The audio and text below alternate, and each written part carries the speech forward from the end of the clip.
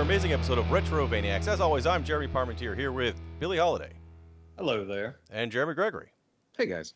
And this is kind of a special episode where we're kind of doing a crossover with the 20XX podcast. They kind of have a Patreon attached to this to do some Mega Man themed art that builds on all the Mega Man games. And I'm going to do an interview with OBayCube a little bit later on, who's kind of running that, and give you some more details on that. But we're going to cover Mega Man 5. We've not covered a numbered Mega Man before, and this will be our first time covering one of those, probably one that a lot of people skipped. I know that I could say pretty convincingly that all of us skipped it when it was new. But before we dive into Mega Man 5, Billy, what have you been playing since our last podcast? Well, it's that sad time of year, maybe the saddest time of year, where Halloween is over. The spooky month of October has come to an end, and the decorations come down, and the video games they get out of the horror games, and the games fit for the season, and I just get back into my old norm, which is playing through probably hour 50 of Hades. I'm back at it. I have just been playing that thing continuously. It's a great kind of right before bed game. You can get a lot done on there in about 20, 25 minutes. So I've just been getting on there and doing runs through there, and I mean the story continues to add new little bits. I touted a couple weeks back the dialogue. I still haven't had any repeats. I still have not. But I also made a purchase a while back. I picked up Skyrim again, but I picked it up on the Switch. And I got this several sales ago and never really got around to it. I've gotten around to it. And let me say, it's, the engine, the things on. It's not the prettiest game in the world to begin with. There's some nice vistas on the on the PS4 when I would play through, on some other nice little things here and there, but I just never thought that game was a graphical powerhouse anyway. So handheld mode on the Switch, I want to say it's still nice looking for what it is, and who knew that type of game would be so enjoyable, kind of handheld, kind of take it with you. I was sitting in a parking lot waiting for someone at an appointment, just popped on there for a little bit.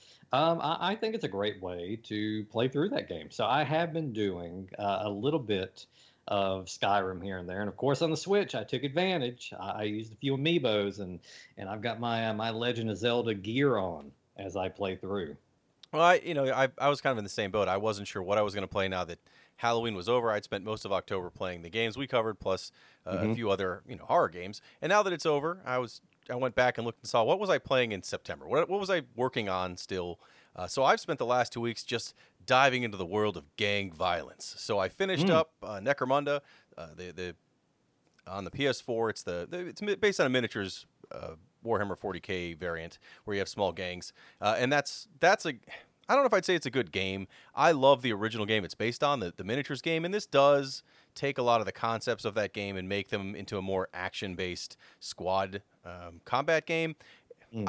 I'm not sure if I'm ever going to play it out now that I finished the scenario mode. Like there's a multiplayer thing where you can make your own gang, and then as you take over, win combat, you get experience points, you can build your team up. But the way Necromunda works, even in the miniatures game, is that if you get hurt in a combat where you are essentially wounded out of the battle, you're not dead, but at the end of battle, there's a chance your character will have a permanent wound, like lose an arm or a leg or sight, or die straight out. So if that transfers to this as brutally as it does in the miniatures version, coming in after everyone else has been playing this for months, if there's even an audience on the PS4 playing this, means I'm going to show up with a bunch of brand new kids and just get mauled down. They're all going to die and lose arms and legs. So I'm not sure how much patience I'm going to have for that. But I also went back and I'm still working on. I finally decided this is the year I'm going to finish The Warriors. I had it forever. This is the year for Most people say this is the week, maybe this is the month. Nope. This is the year. This is the year I'm going to finish it. I've started it, like I said, probably 10 to 15 times and never gotten past the third or fourth mission. I'm almost at the end right now. I think I have 4 more of the main missions left. I haven't done a lot of the extra stuff in it, and I don't care. It's fun enough on its own. I'm enjoying it. You got to care, though. You can unlock a side-scrolling. Oh, it's there. Oh, is it there? Did it come for it? The double dragon? Yes, it's there from the Oh. beginning of the game on at least the Vita or I guess PSP version.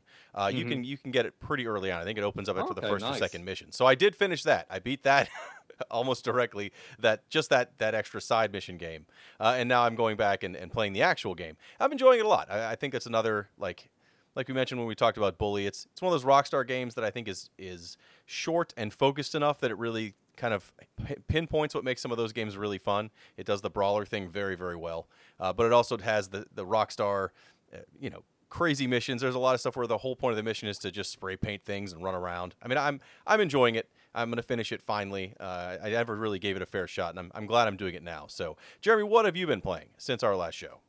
Guys, I hit max level in World of Warcraft. Hey, Oh, just in wow. time All for right. Shadowlands. Yeah, I am ready for Shadowlands, but I don't think I want to play Shadowlands. There's something that happens. I spoke last time about how they've kind of squished all this together where you can basically get max level in one area of the game now. But something happens whenever you squish that amount of content or that amount of playtime into just one little area in an MMO. Is that you don't become attached to your character like you do through the hours upon hours and days of toil and awfulness of grinding through what used to be World of Warcraft to me. And this just literally seemed like I went through a tutorial area and I hit max level. And so I logged in today and I was like, well, I'm max level. What should I do? And I just kind of looked around, and I guess there's some in-game stuff now in like Silithus. I've got everything that I would have worked for, like all my mounts and stuff. It just kind of gives you now. I didn't have to save up any money to get all of my mount training as far as like speed and flying mounts again. By the time I finished the one area that I was in, I had more than enough money to buy all of that. So I've kind of just got everything that I wanted. And the whole like doing dungeons to get better gear and stuff doesn't really appeal to me that much in World of Warcraft. So I just kind of logged out and stopped playing.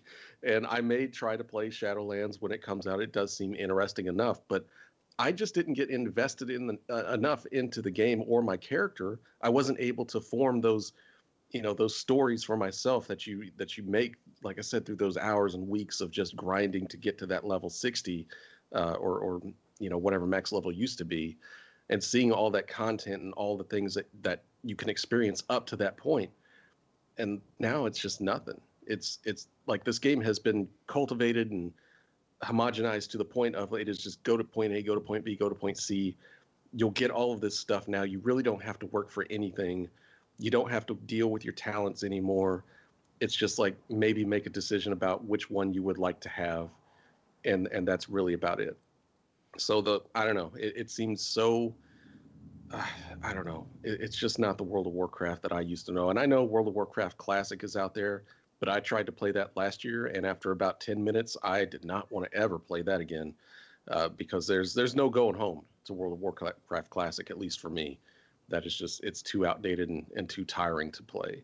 But New WoW is just as tedious in another way. It's just like, I don't know why I'm doing this. And then when I got to the point of max level, I just didn't want to try anymore. There's some people that are really into WoW, and I get that, and that's cool. I wish I could be like that, but this last time, man, this might be the least fun I've had playing through getting to max level with a new character in World of Warcraft. But yeah, that's all I've been playing. Hopefully, by the next episode, I will have played something that isn't an MMO or a looter shooter. So we'll see.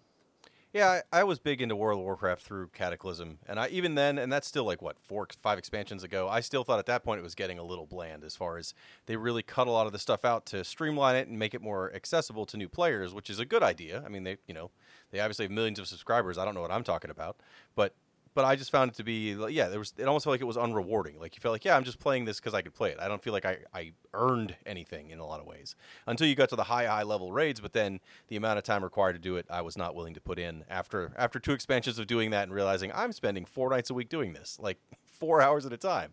Not interested. Not going to do it anymore. So yeah, and like as weird and crazy and tedious as Final Fantasy 14 is, there still seems like there's some chance of craziness happening in that game.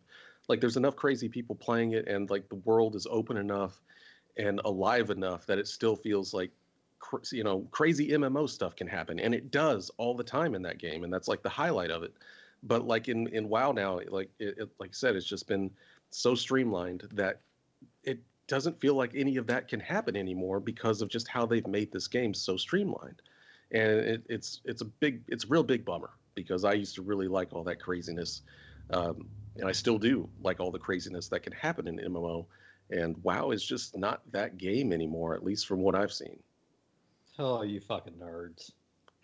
Well, I'm sorry it wasn't as cool as the game we're about to talk about. Mega Man 5 for the Nintendo Entertainment System. As I said at the start of this episode, this is kind of a crossover project, the One Rad T and One Rad Podcast network. So I'll be talking to Kyle Von Kubik, a.k.a. Obey Cube, about why he picked Mega Man 5 and about the projects they're doing. And then we'll be back with our thoughts on Mega Man 5.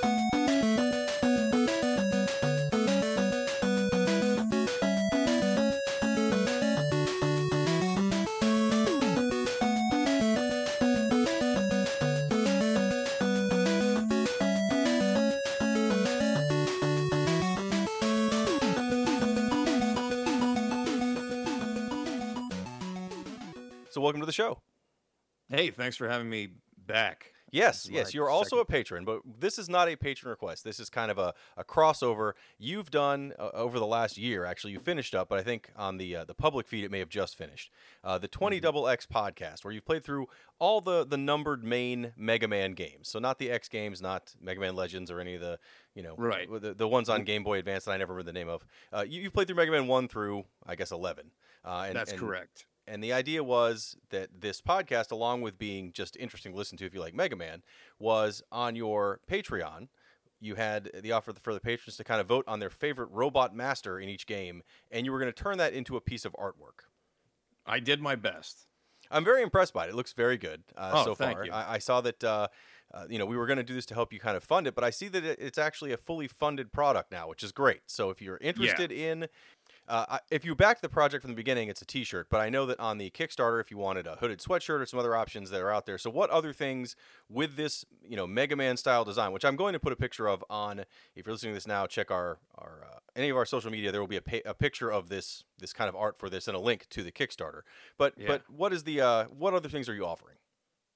Well, first, let me thank this show for being so supportive of the Kickstarter, because you guys have retweeted it, and I do appreciate that. It is fully funded, and through the Kickstarter, for $18, you can get your choice of either a ringer or raglan type tee. That's like the baseball sleeves.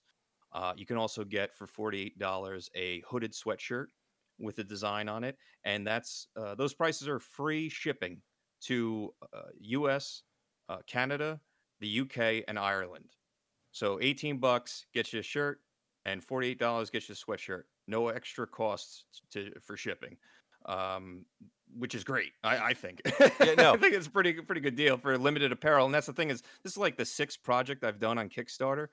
I draw different designs, I put them on T-shirts, and I fund them through crowdfunding.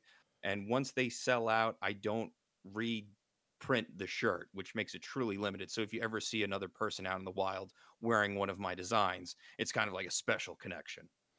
Well, yeah, and as a full disclosure, I'm a backer of some of your previous projects. I have both shirts, and I did pick up some prints as well, which are framed. They're all the ones I picked up are video game themed. I know not all of yours are specifically video game themed, but it seems like a lot of them are. These were more arcade titles, but this one, the All Mega Man one, I was very excited, especially because I joined your Kickstarter at the beginning, made sure I listened to all the episodes.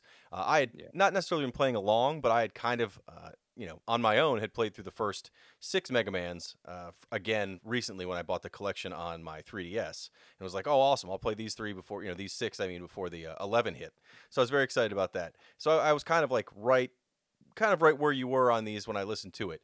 So now that this is finished and you've got this Mega Man art, and we're going to talk more about Mega Man in a minute, because we're going to cover Mega Man 5 as a time for this. But so you're now currently on the next iteration of this project through the same Patreon, doing a Saturday morning cartoon based based theme. So explain that one a little bit.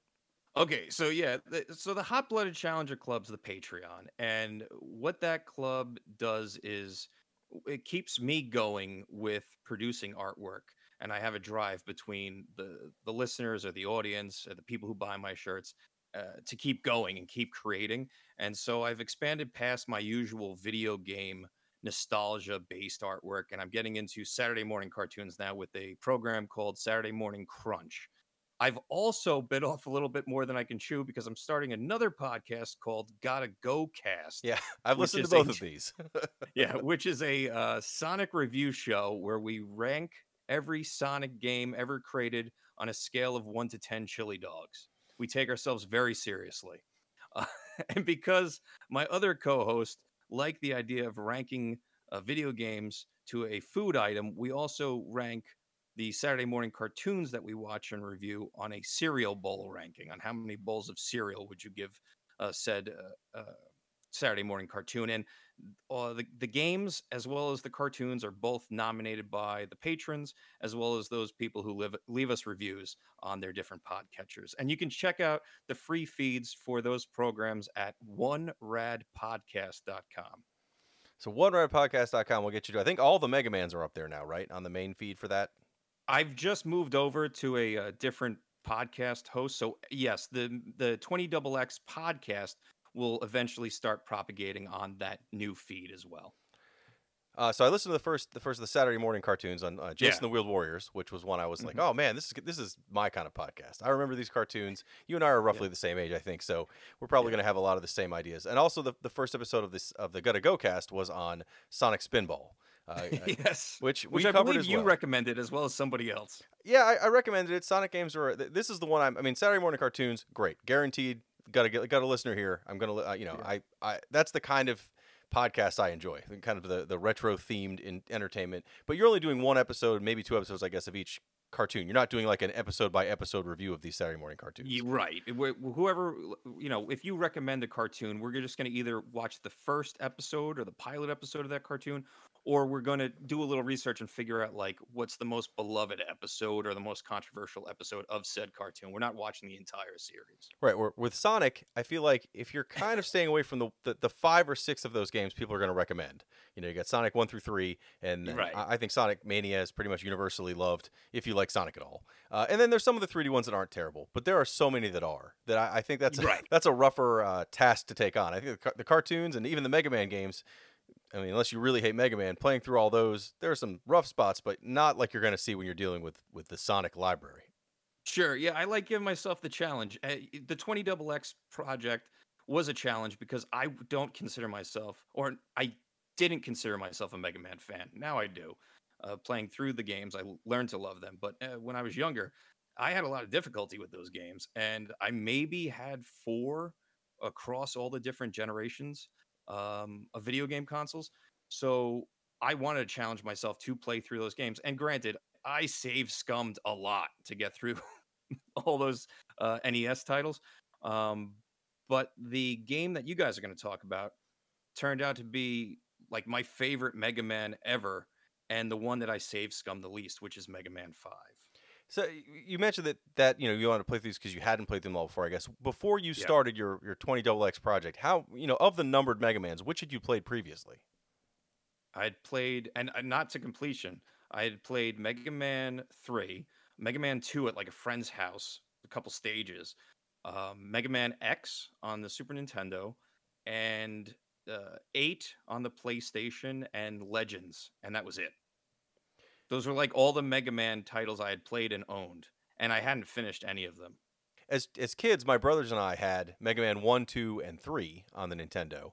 And actually, we had Mega Man 1 early, like before the original Mega Man 2, like Nintendo Power Spread was out and stuff. We somehow got Mega Man because it was one of the 6 games at the Roses near my house. And so we picked it up one day, and at first we were like, oh, this game looks, the box art was bad, obviously, and it just didn't look great. Yeah. But it's one of those things that as we play, we're like, oh, this game is amazing. And to find out they were going to have a sequel coming out once it was pushed, we were like, oh man, everyone's finally picked up on what a good game this is. But then you look back now, and a lot of people never even played the first one.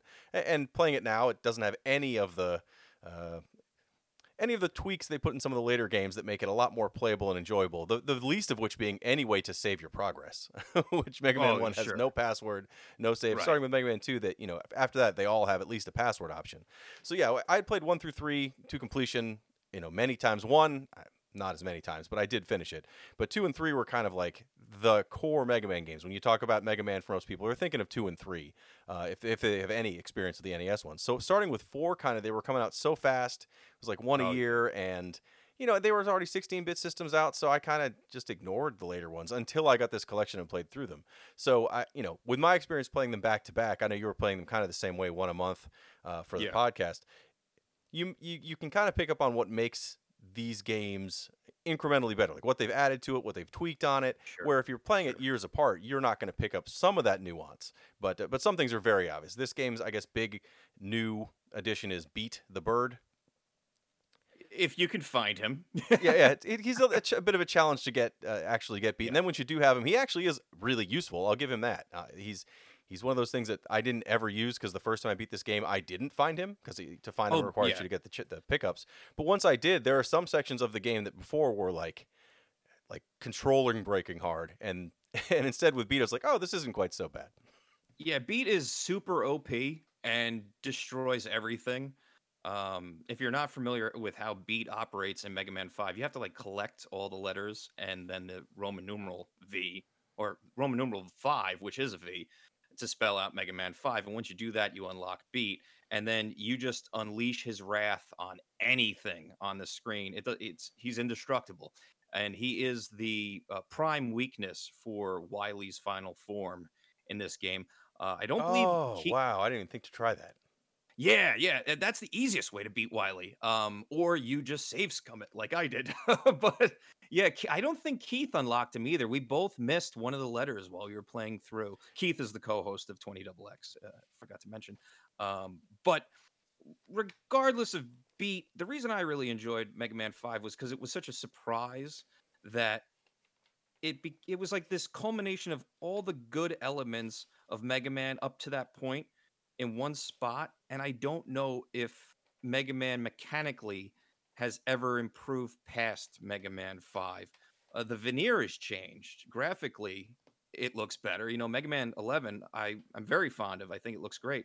But I don't know if the mechanics have really changed all that much from 5. If 5, you have a Mega Buster that has a charge up shot that actually works, unlike Mega Man 4, where the charge shot was introduced, but it only did 1.25 more of damage or something. Whereas this is the charge shot you'd expect in a Mega Man game in Mega Man 5. The bosses all operate differently. They're not just jumping and shooting at you like they did in Mega Man 1, 2, 3, and 4. They have different elements to their stage. Their stages are all themed to, who they are. Most notably would be Napalm Man has a very Vietnam-inspired stage, which is a little weird for a video game for children, but regardless, Gravity Man is a space station, and Gravity Man also in the battle plays with gravity. So these were the things that would be carried on, in my opinion, to make great Mega Man games. So that's why I really like it. The soundtrack isn't my favorite of the 8-bit Mega Man, and the bosses are probably not as memorable as others, but this was really the solid foundation for what Keith and I agreed to be a solid, good Mega Man game. I think it's also one a lot of people skipped. I mean, it's. Oh yeah, well, I mean, and the biggest detraction from Mega Man 5 is the fact that there were 5 Mega Man games on the NES. Right. There's just too many Mega Man games. We talked about this on the 20XX podcast, where it was like they didn't even finish downloading the program for Mega Man 3 for the pressing of the chips, and they were already working on Mega Man 4. They were just constantly pushing them out year by year, and that, in our opinion, as we discussed on the show, hurt the series because, again, as you touched on, these games came out when the Super Nintendo was out. Nobody was looking at these games. Well, and because they look exactly like, Mega Man 2 and 3 are kind of, again, Mega Man 1 looked pretty, but Mega Man 2 looked way better because it had the introduction of the larger characters, like the dragon that you fight in the Wily level and stuff. A lot of really large sprite, well animated characters. 3 continued that, and then after that, all these games, if you just looked at pictures of them, look just like Mega Man 3. Like there's no difference 100%. up until you get onto the Super Nintendo for 7. The rest of the games, you're like, yeah, this looks like Mega Man, and they come out often enough that you were like, yeah, I've played this game. I've played it 3 times. It was fun. I'm going to give this series a break. At least that's what I did. So I didn't have a chance to try these before. But yeah, after playing through, all 6 of them, 5 definitely I think is a high spot in the NES series. I don't know if I'd say it's my favorite in the NES alone. I mean, it's really, really hard to top 2, in my opinion, as the best Mega Man. I don't know if that's your opinion as well, but 2 is maybe my favorite. But 5 is right up there. We had this debate back and forth the entire run of the podcast, which was whether 2 or 3 was at the top of our ranking list. And I was able to convince Keith to switch 3 for 2 at the top, because 2 was at the top of our list for a very long time. But the reason why I give it to 3, and I know 3 mechanically handles slightly different for like pro Mega Man players, but I ain't that guy. What I really love about Mega Man 3 is the slide. And I think the slide is like, it's such an important improvement to that character. And the following games, it was so important to make strategies and boss battles so much more interesting because you had that slide. And I think even pro Mega Man players who love Mega Man 2 would agree that the slide was a very important improvement to the mechanics of a Mega Man game, which is why Mega Man 9 sucks. Is that your least favorite? I believe that's what you said was. Our least favorite, bottom of our rank Mega Man game. Mega Man 9 was, and you remember this era, Jeremy, where like the early 2000s, where everyone thought they knew what a NES hard game was, right? It was I'm a hardcore gamer and I play hardcore games, but they're not fun. And the purpose of playing a game is to have fun. And Mega Man 9, in my humble opinion, is not fun. It strips away all the things that make Mega Man fun, which is rush, power adapters, sliding, a charge shot. Takes all those things away. Yeah, 9 was like they kind of tried to remake 2 in ability, but then the difficulty was spiked way, way higher. The difficulty on 9, as I recall, was crazy hard. And at the time, I thought, oh, it's because I haven't played Mega Man in a long time. And yeah, these games were that hard. But no, they were extremely cheap levels in Mega Man 9. It did not have the balance that the earlier games did. It took a franchise that was known for difficult platforming and then added in gotcha moments. Yeah. And that was untenable for me with the Mega Man game. And it's the only game in our series that I didn't complete. I remember I like called Keith and I was like, this is on you, dude, because you have rewind. I ain't playing this game anymore. I'm done. When it came out, I was one of the people that was determined to beat it, and I did eventually. It took me a long time, and it was on the I think I had my 360, so it wasn't like I had the ability to do rewind, but I definitely died a ton. That game took me a long, long time to get through, and I tried to play it again in the collection because I got a collection 2, I guess, that has it on there, and I was like, yep, that's right, I'm gonna skip that one. I think 10 is better than 9, but I still think if you're gonna find a newer Mega Man, I think 8 and 11 are probably the way to go. 11's great, actually. I was pretty surprised at how much I liked 11, and it adds some more things to the game. Mechanically, it starts trying to add some new things and having other enemy shots that actually have power up as well. It's not just the Mega Buster and nothing else. So I thought that was kind of a cool trick. And the gears, while I still can't really say I use them effectively, is a neat new mechanic to kind of speed up and slow things down. But that's on Mega Man 11. That's not the game we're going to talk about today, Mega Man 5. And so in a minute, I'm going to talk with Billy and Jeremy about what they think. But before we end our discussion on the game, again, thank you for recommending this one. What are the websites and ways to people to find, first off, this specific Mega Man related, clothing project, but also your other podcasts?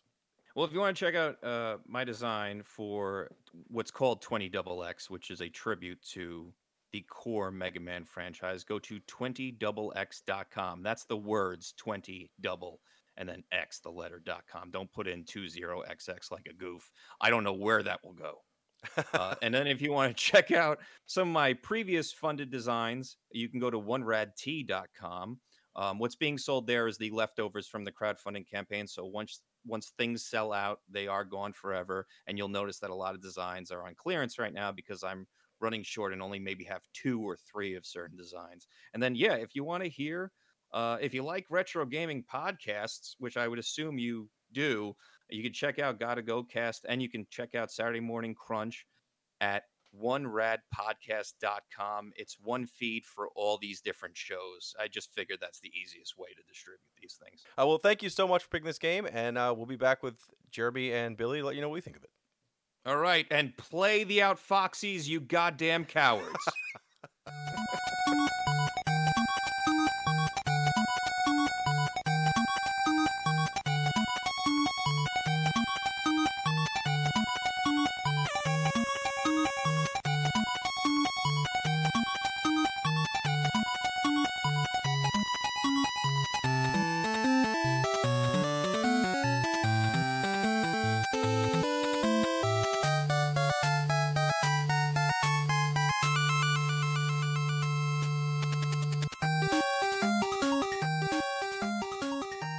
So I already talked about my experience with Mega Man 5. Essentially, I've been playing since the start of the Mega Man series and kind of skipped over these later ones until it was out on Mega Man 8. But I know we kind of talked about this with Mega Man X, but Billy, what was your experience with Mega Man before now? Well, I picked that first one up, obviously. I think if you were at the age I was at and you had your NES and you were going to the video store, whether you had seen it in the magazines or just that unusual art caught your eye, you played the first one.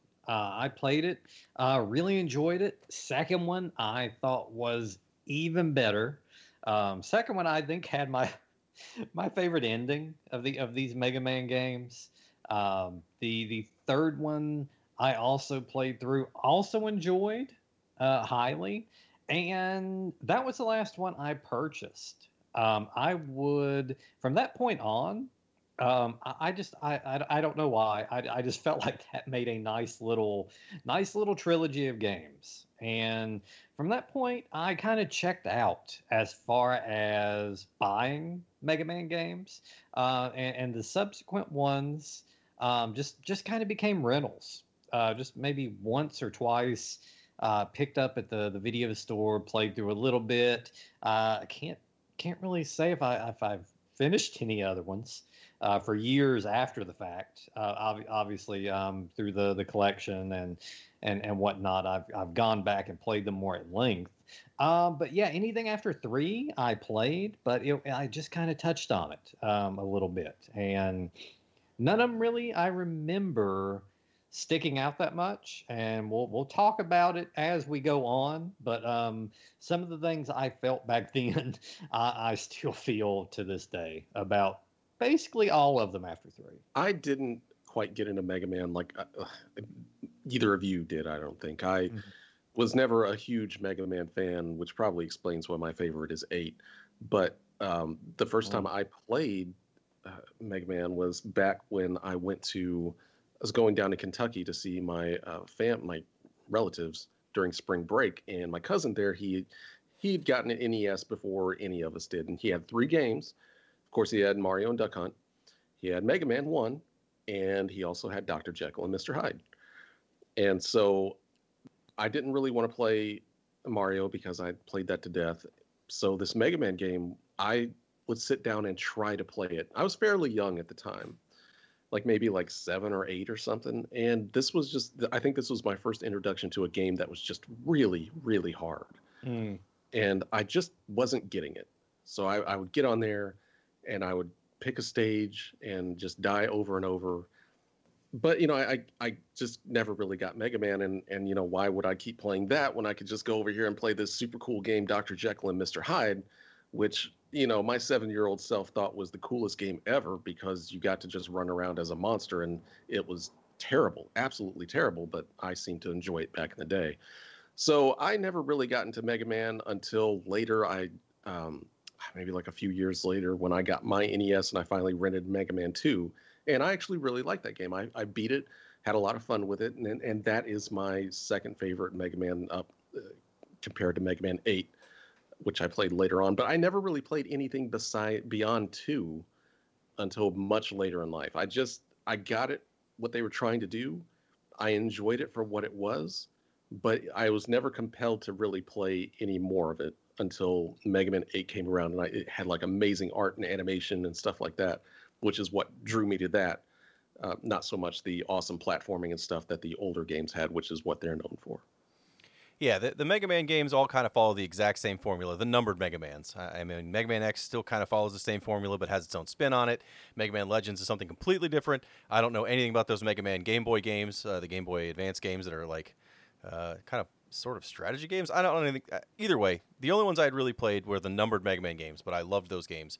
Essentially, in all these games, you don't have a set level path as far as you know, it's not level 1, then level 2, then level 3. You can pick from most of the time it's 8 levels, except for the first game, I believe, which is only 6. Other than that, I think they're all 8 bosses you can pick from, and they all have their own unique levels that are tied to that boss. Most of the time, especially in some of the later games, the levels are really themed on the boss you're going to fight. And in this game, that definitely is the case.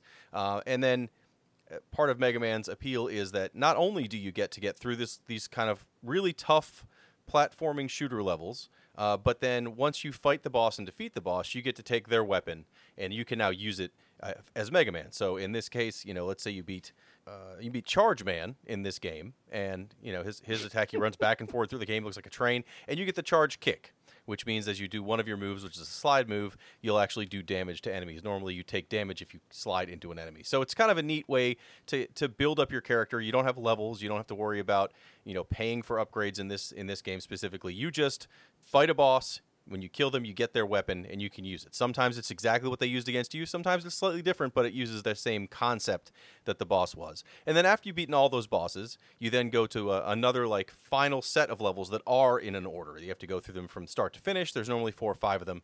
In all the previous Mega Man games, the bad guy from the get-go is a character named Dr. Wily. Mega Man was created by Dr. Light. Dr. Light and Dr. Wily are kind of friends, sort of, that then turned on each other, and Dr. Wily stole all a bunch of stuff that him and Dr. Light were working on, and then made these evil robots. And so Mega Man is the good robot that Dr. Light makes to kind of stop these other robots and the evil Dr. Wily. In the first 4 games, that's exactly what the story is. In Mega Man 5, however, the bad guy does not appear to be Dr. Wily. The bad guy appears to be Proto Man. Proto Man is from Mega Man 3. And he's turned out he's the brother of Mega Man, like another prototype version of Mega Man that is now, somehow shown up and has these other evil robots, and he's trying to take over the world. So Mega Man's like, why would my brother do this? And so he goes to try to stop it. That's the story of Mega Man 5. Not very in-depth. NES games normally didn't have a very in-depth story, but that's where you are. Now, these games, as we mentioned, it's the 5th game in the series. The first 5, actually the first 6, were all on the NES. And they came out essentially every year because how do you fit that many games in the life of a system that wasn't around that long? So the first game came out in 1987. Mega Man 2 was 1989. And that's, I think, where a lot of people would have been their first Mega Man game because it was featured in Nintendo Power. It had a lot of push. And it was really, really good. It refined all the things that made 1 incredibly difficult and kind of tweaked them a little bit so that Mega Man 2 was a completely beatable game. Things like saving your progress, which Mega Man 1 did not do. 3 came out in 1990, 4 came out in 1991, 5 came out in 1992. So by this point, they were coming out every year. And in 1992, we're already well into the 16-bit era as well. So, a lot of new games are coming out for the Genesis and the Super Nintendo and the TurboGrafx. And yet, Capcom is still throwing these Mega Man games out that all look, if you look on the back of the box, they all look exactly the same as far as the kind of game you're going to see. They don't, it's like you look on the back of a box of a Mega Man game and there's a first-person racing section. Like, nope, that's not what you're going to get. All Mega Mans are side-scrolling action platformers with in some ways some very cheap deaths, in some ways a lot of memorization that makes these very difficult games as opposed to just kind of going with the flow. You've really got to learn these levels. Less so in some of the later Mega Mans, but definitely the first Mega Man and actually Mega Man 9 were a lot of memorization. 5 is again, I think a lot of people skipped it because it was, you already had 4 of these games, and you're like, all right, I get it, Capcom. It's easy to just throw together Mega Mans. Who cares? So I had never given this a real shot before I got the collection of 1 through 6 on the Game Boy, or I'm sorry, on the 3DS.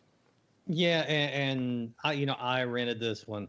I found that like I said at the beginning, 1 through 3, I thought were excellent games, and they really, you talked about the improvements 2 made, and 3 was kind of the point where it began to be okay. Here's more of the same from 2, little tweaks here and there. It was still fun, and it was still, it's part 3. It was still kind of new. Um, so when I play any Mega Man game, when I go back, I try to look at um, what's new, what is new, because these games I defy. Take a screenshot without a boss in it. Take a screenshot from a level, put it on there, tell someone, get someone to fucking guess which game it's from, what level it is. It's a lot of cookie cutter stuff with this series, and I want to discuss that a little bit later on. But yeah, it's just it is more of the same, and you're gonna have 2 different camps. You're gonna have some people say, well, it's more of the same of a awesome game, and there's gonna be people like me that kind of got Mega Man fatigue.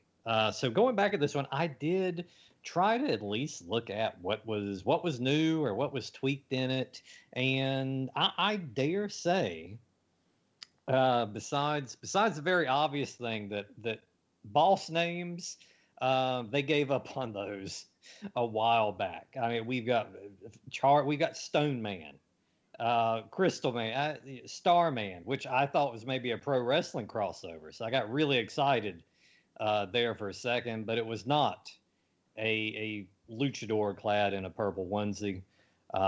It was instead a fucking guy that slings stars around. Very literal with all these boss names. But I did notice a few neat things here and there. The charge shot, which I think came around in 4, is here. It's kind of in full effect. One of the first things I noticed when I fought against the bosses, because one of my favorite things to do in these games is kind of figure out. It's like Jeremy P said, there's not a set order, but there's definitely a strategic order. As far as fighting a boss, acquiring his weapon, going on to the next one, and using that weapon to defeat him a little more handily. I found in this Mega Man game, maybe more than the others, your default gun, especially with that charge shot, it takes out a lot of that strategic element. I found that this gun in this one, this may be the most powerful version of it, and it was pretty handy in cutting down. I think at least half the bosses I took down just with the regular gun. Yeah, the charge shot was in 4, and it's definitely stronger and I think a little bit larger of a sprite in this one. It does seem to do more damage to bosses, or at least the ones I used it on. Much like you said that there's a kind of a strategy in the order you take these levels on. Each of these boss robots has a weakness that is one of the other boss robots' weapons. So a lot of the time you'll want to figure out, like, okay, if I beat Charge Man first, then I can use his charge attack to get Wave Man. And the only way you're going to know this is by playing it. In some of the earlier games, especially the first game, I thought the weaknesses were obvious. Oh, I got Iceman. I'll use it on Fireman. Okay, that's easy. That did a lot of damage. And I'll take Fireman, use it on Bomb Man because he's a bomb, he lights on fire. Okay, that makes total sense. Like a lot of those early games, I thought they could easily say, yeah, well, some of these are obvious. By the later games, I don't think it's nearly as obvious, especially when it's someone who's not just an element or something that has like a counterbalance. So you have to try, in a lot of cases, just try any weapon you have on a boss, and hopefully it does a chunk of damage to them as opposed to just a little bit. And in that case, oh, great, I figured out the order I can do this. If I make sure I have, Charge Man already defeated and I have the charge kick, then I can go ahead and go right to Wave Man, and then I'll get to use him, and I can take Wave to Star Man, because Star Man is weak to Wave Man. Like that's kind of what you do when you've played these games a bunch, is learn that pattern to speed the game up. Also, every Mega Man game, and this is not really jumping ahead because if you've ever played a Mega Man game, it's there. There's going to be a boss rush at some point where you have to fight all these Robot Masters back to back to back to back to back. So it's well worth it to know their weaknesses, because you're going into those fights with, one set of lives, and hopefully you have some energy tanks or something to kind of refill your life, or just are very good at the regular shot. Otherwise, you better have all your special weapons ready, because you're going to need them to take on all these monsters at once, all these boss robots at once. But generally, at the start of the game, you're right. You get to just kind of go to pick any level you want.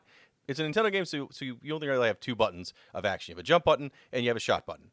The charge shot, you have to hold down your shot. Mega Man will flash after a second of holding it down, and then he shoots a much bigger version of that same beam across the screen that destroys a lot of stuff. But at the same time, it's not something you can spam. You have to charge it every time you're going to use it. But it's still incredibly powerful, and essentially, starting in 4 and really in 5, if you're not actively firing at something, you're probably charging up. Like, there's no reason not to be walking around with that button held down so you can let it go when you need to and blast anything apart. The previous Mega Man games have added things. The original Mega Man just had shoot and jump, and that was it. You couldn't slide. You couldn't do anything else.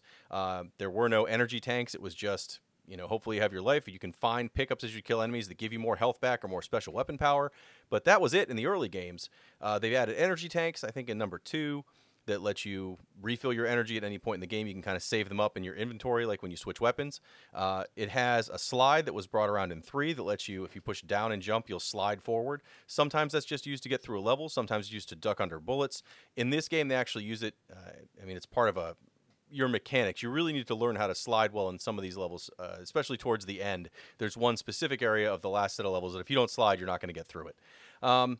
The previous games added Mega Man's dog, Rush, who he can use like a special weapon. He summon Rush to do either jumping in this game or a Rush jet that flies across the screen. As you earn those things, you start with the Rush coil, I guess it's called, the jumping one. But you find Rush jet later. The only thing this game added to the Mega Man repertoire is he can possibly earn beat. So in each of the main boss robot levels, there's a hidden letter that spells out Mega Man 5. So there's an M, an E, a G, an A, M-A-N, and V for 5. And if you can find all 8 of those letters, then all of a sudden you've earned beat. And beat is a little robot bird that will show up when you summon him. He's your weapon at that point. And he hovers around Mega Man and just flies into enemies and does a bunch of damage to them.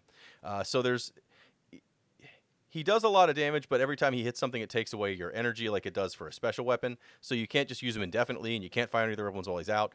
The first time I played through this game, I didn't find one of the letters.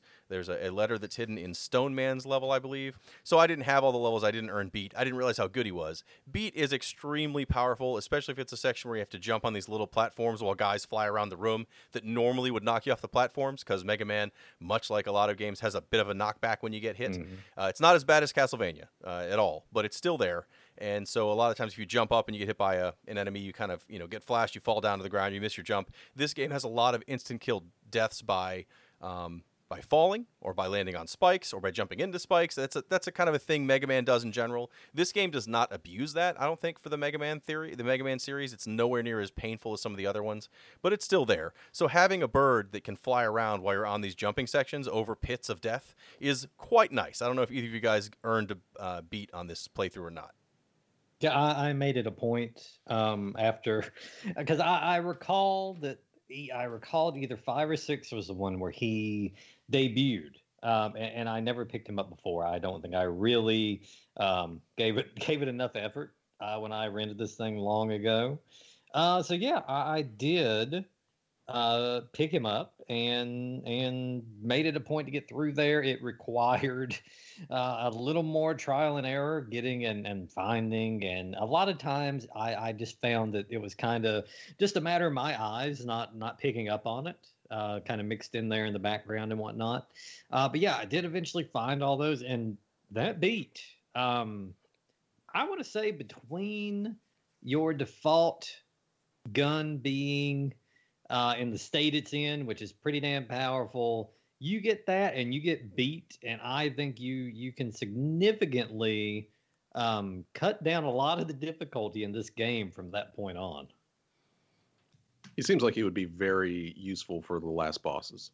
Like that seems like that would be the reason to get him, because he just kind of zooms in real quick and gets a hit in or whatever. And he seems like he does a decent amount of damage on top of what you do. So, I mean, I didn't get him because I didn't realize what I was actually collecting these letters for, or what they would do. But yeah, from what I saw whenever I watched a playthrough of it, they got beaten. It seemed like that was a pretty big deal to get you through that last castle if you didn't want to just go through it by yourself. Yeah, there's definitely sections in the last castle where if you didn't have beat to make these jumps and get through some of these areas, there's an underwater section that's again not incredibly difficult, but there's a lot of jumps that could kill you, and so to have not to have to worry about any enemies while you're making those little jumps is a huge help, since you can easily fall or get hit and it knocks off your actual trajectory onto the jumps you want to make. So, we're not going to go through every level in detail. There's no need to.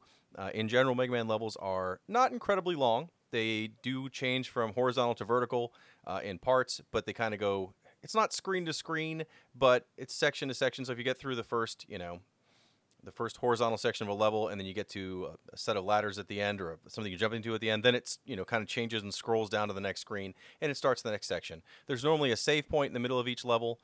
This game does not seem to have the mini boss that some of the later Mega Mans had, where each level kind of has a large fight in the middle. This does not have that on every level. It does have its own tweaks, and some of the levels are worth discussing a few specific things, but generally, you can start at any of the 8 robot bosses that we talked about. So the robot bosses in this game are Stone Man.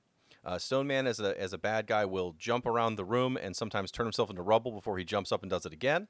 Gravity Man, his level is really, really cool because you can change directions. There's arrows in the level. When you jump over where the arrows are, you'll kind of go onto the ceiling or onto the floor, depending where you are previously, and it actually changes how you have to play. It still plays like you were on the floor, but you're actually on the ceiling as far as running and jumping. If you fall up into a pit that's in the ceiling, well, that's it. You're dead. Game over. So I liked that mechanic, and there's a lot of parts of that level where you're supposed to jump, and in midair you hit these arrows and kind of change where you're going and go down. Have to fire a shot at certain times to kill enemies. I thought Gravity Man was actually one of the coolest levels in in any of the Mega Man series on the Nintendo. Crystal Man, who his level is I can't remember anything noteworthy about Crystal Man's level, to be honest. Charge Man looks like a train. His actual attack is he just runs back and forth in the level, and sometimes he'll turn like a color and then shoot steam up in the air. He's normally, when I play the game, I normally start on Charge Man. I can beat Charge Man with my regular weapon without many problems, and then I know after Charge Man to go to Wave Man. Wave Man is the mandatory water section, water level in the game. Water in Mega Man makes you jump almost all the way to the top of the ceiling, but if you use your hardest, hold down the jump as hard as you can every time, as long as you can every time, you'll jump right into spikes in the ceiling in a lot of sections and die. So the water sections in Mega Man are about learning how to control the distance of your jump underwater, and that's more tougher than anything else in the water levels. Wave Man is if you have Charge Kick, he'll die pretty quickly. Otherwise, he shoots water like jets of water on the floor at you while he shoots beams. There's Napalm Man. Napalm Man is in kind of like this cave military complex. That's actually a pretty cool looking level. Again, nothing crazy in the level itself, but it's a neat theme that meets Napalm Man, who's this kind of military tank weapon. Starman and Gyro Man, which is the air level in the game. There's a couple sections in each of these levels that might be interesting. Like Wave Man has a section where you're actually jumping on this little like a wave rider that shoots, and you have to kind of go through this whole water section where you're just riding on top of the waves and fighting guys that come at you from both sides, plus these while trying to avoid getting enough damage, because everything in there does a fair amount of damage to you. Nothing that's mind-blowing. There was nothing that they added to these levels that I think was like, oh man, this is incredibly thought-provoking, other than that they were fairly well made and themed well to the boss, except for Gravity Man. I really did like that gravity switch level. Yeah, I thought the gravity level was a nice little addition. And again, I haven't played 3 or 4, so I don't really know exactly what they brought to the table. But there was that nice kind of water sled stage in there as well. That was kind of fun. And I get so used to the Mega Man formula of how these levels would go, where anything like that breaks it up kind of makes it fun.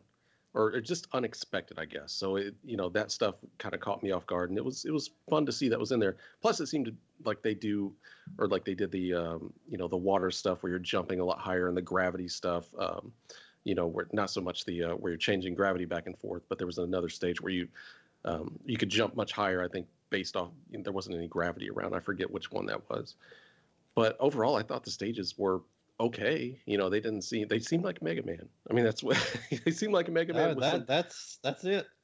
This could have been a short podcast. Yeah, it just seemed like it was a lot of Mega Man with a couple little neat things thrown in there together. As far as the boss weapons, I will say that none of them seemed like I don't know if they just weren't on their game with this one or what, but there were a lot of the weapons you get from them. I remember in Mega Man 2 specifically, like having so much fun just running around and destroying everything with the boss weapons that I would pick up, and it was fun experimenting with those.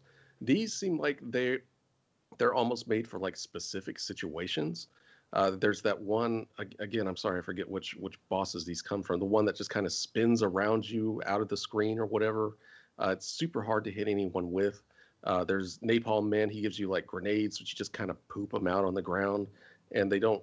It just doesn't. They're not very fun to use overall. Like there's a couple in there that seem like they were pretty fun, but for the most part, I wasn't really using those. Like you guys said, the charge shot seemed like the one and done weapon you use for most of this game.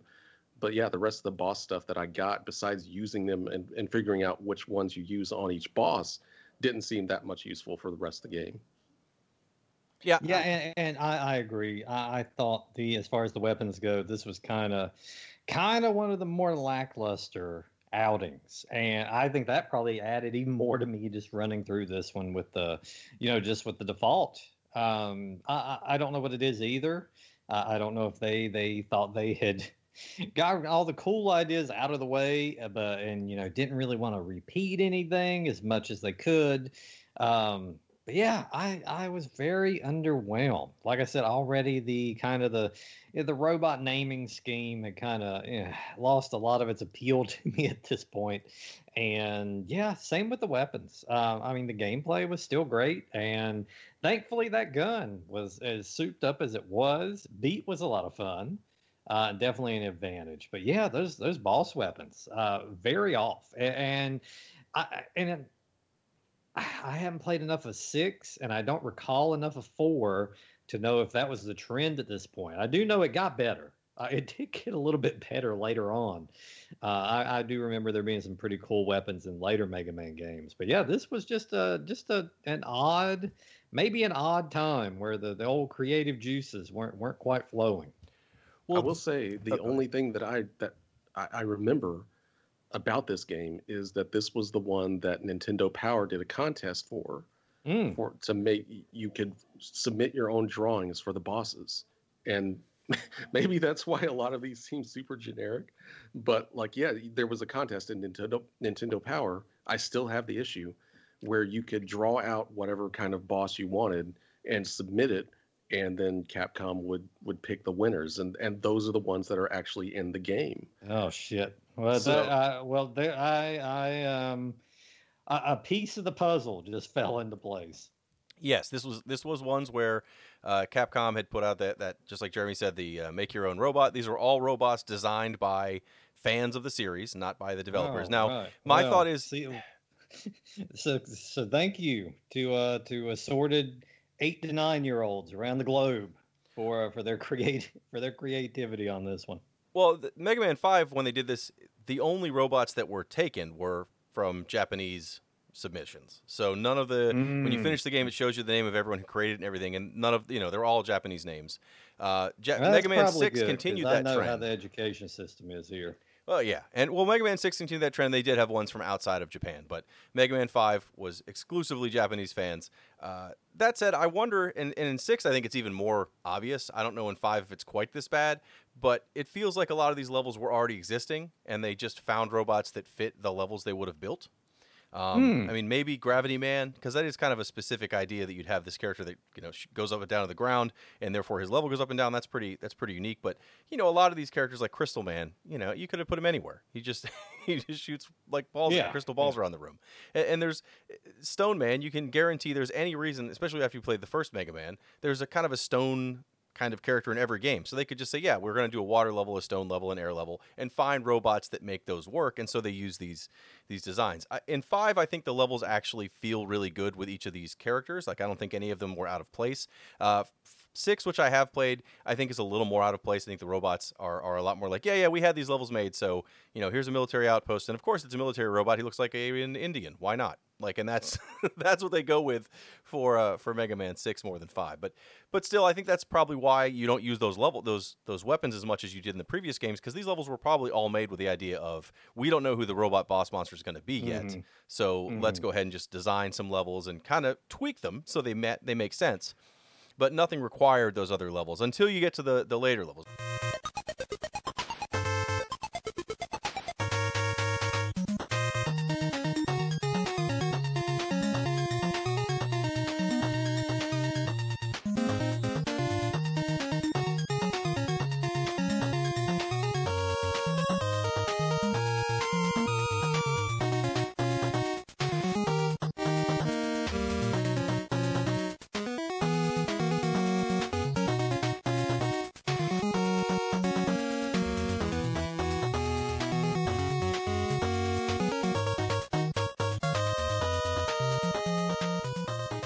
beat all these 8 robots, like I mentioned before, and you now unlock Proto Man's Fortress. Proto Man's Fortress, much like all the previous Mega Man games, is more than one section. Proto Man's Fortress has 4 different sections. And when you start the level, it shows you the first path, and it shows you kind of that there's going to be 4 dots. That means 4 levels you have to go through. And they're very difficult levels compared to the first ones because you actually have to use your Rush Coil, your Rush Jet. It's assumed that you have energy for those things. I mean, yes, when you kill enemies, you can get pickups to refill those, but a lot of the time, if you've drained all your Rush Jet for whatever reason, like you're using it just to skip giant sections of the game because you don't feel like going through a series of jumps, you can use the Jet to kind of coast over them all. But then when you do need it, you don't have it. You have to go back, find a place to fight that's safe, kind of farm guys by going back and forth or up and down into screens again to get them to respawn. It's kind of a pain because you do not have you don't have an easy way to refill your energy otherwise for your weapons. But still not bad. I didn't think any of the Proto Man levels were incredibly difficult. All the bosses, when you go through the Proto Man, are just kind of these gray-looking robots that all look very, very similar. The first level is on the outside of Proto Man's base. There's a bunch of sections that require you to use Coil and Jet. And when you get to the boss, he's just a robot that kind of has tank treads. Gets faster and faster as you shoot him, but otherwise he's just a great tank. The second level is inside the fortress, and there are a lot of conveyor belts on this level. Not too crazy, but a lot of conveyor belts with guys that drop bombs, and you have to make sure you dodge those. That's one of the sections I used Beat. I found it to be very easy. If I had Beat, they would just kill all the things before they drop bombs, and I wouldn't have to worry about them. The boss looks exactly like the first boss, but without the tank treads, and instead he shoots these like energy walls out from him, and you just have to jump over the walls and shoot him. The third section is on the top of the fortress, kind of heading to the inner sanctum of the fortress. There's sections where you have snakes, like in Battletoads, but nowhere near as terrible at all. In fact, it's much easier. I hate to even compare it to Battletoads. The boss of that is just another same robot, but he has a giant purple cannon on his back that can freeze you. Otherwise, all these bosses I just use the Mega Buster for. And then when you get to the last section, it's literally just shooting these pillars down while the ceiling falls as you shoot the pillars till eventually you get to the last room to fight what looks like, the ultimate bad guy. Looks like you're fighting Proto Man. Then as soon as that fight happens, the actual Proto Man runs in the room, shoots that Proto Man to get rid of his illusion and says, basically saves you and lets you fight the last boss. And you find out, Proto Man's really not the bad guy. You won't believe who it is. It's Dr. Wily again. God damn it. Now we're going to get shit for spoilers now that you've done this. I'm going to be honest. If anyone out there is surprised that Dr. Wily is the ultimate bad guy from a Mega Man game, and you're listening because you care about Mega Man 5 specifically as opposed to another Mega Man, I would love you to write me a letter to let me know. And we've got some shocking things to tell you about Bowser too, as it relates to the Mario games. But that actually is a good thing, I think, because I was not that I didn't like the levels, but to have those bosses for the Proto Man section, I was like, these bosses aren't even trying. Like all the previous games when you get to Dr. Wily has giant bosses, has bosses that have some neat mechanics that you have to actually kind of really, learn your weapons and what to do to fight them. So to get to these Proto Man levels, I'm like, man, these are okay, but wow, they really didn't try very hard. Well, that's because it wasn't going to be Proto Man as the bad guy. Dr. Wily's the bad guy, and of course, he's got another castle that shows up that has 4 different levels as well. Those are actually more interesting bosses in general. To his section, you've got a totem pole robot that's called Big Pets. It literally has sections 3 sections that you have to shoot the head while jumping on the other 2 sections. They fly across the screen. Oh, there's a whole underwater section after that where you have to fight a boss underwater that's very tough.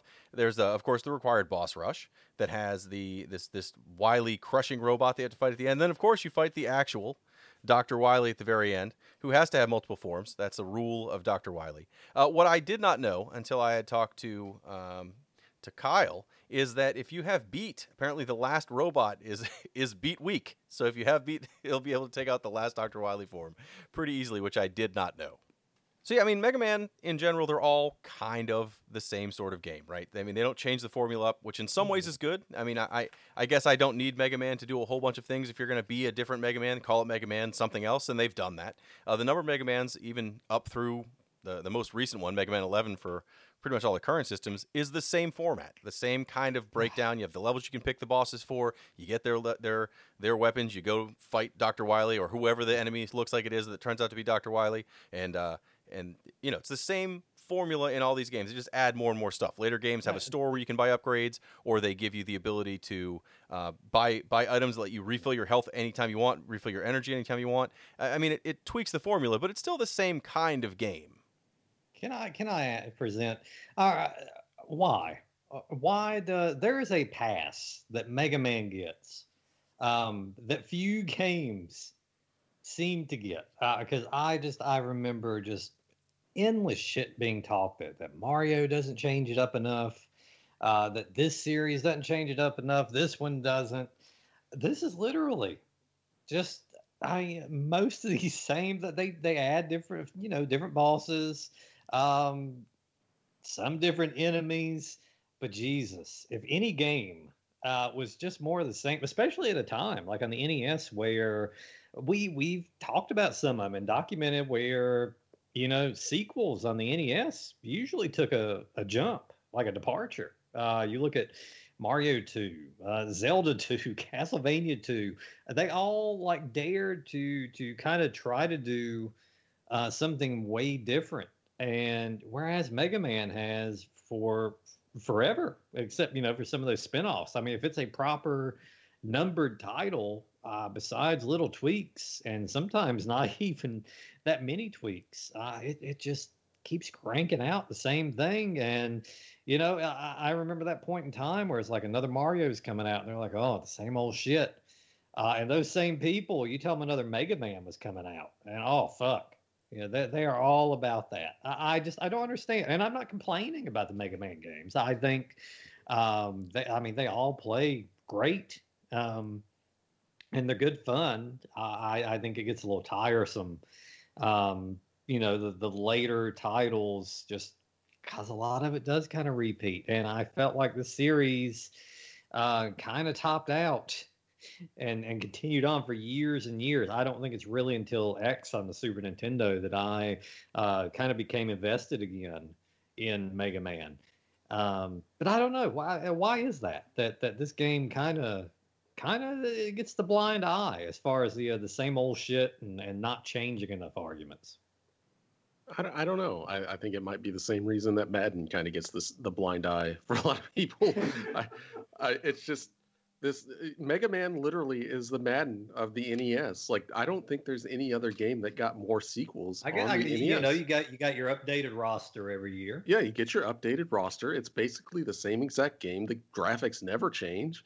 And, they kind of throw in some, a little bit to kind of throw you off. But, there's always Dr. Wily at the end, just like Madden.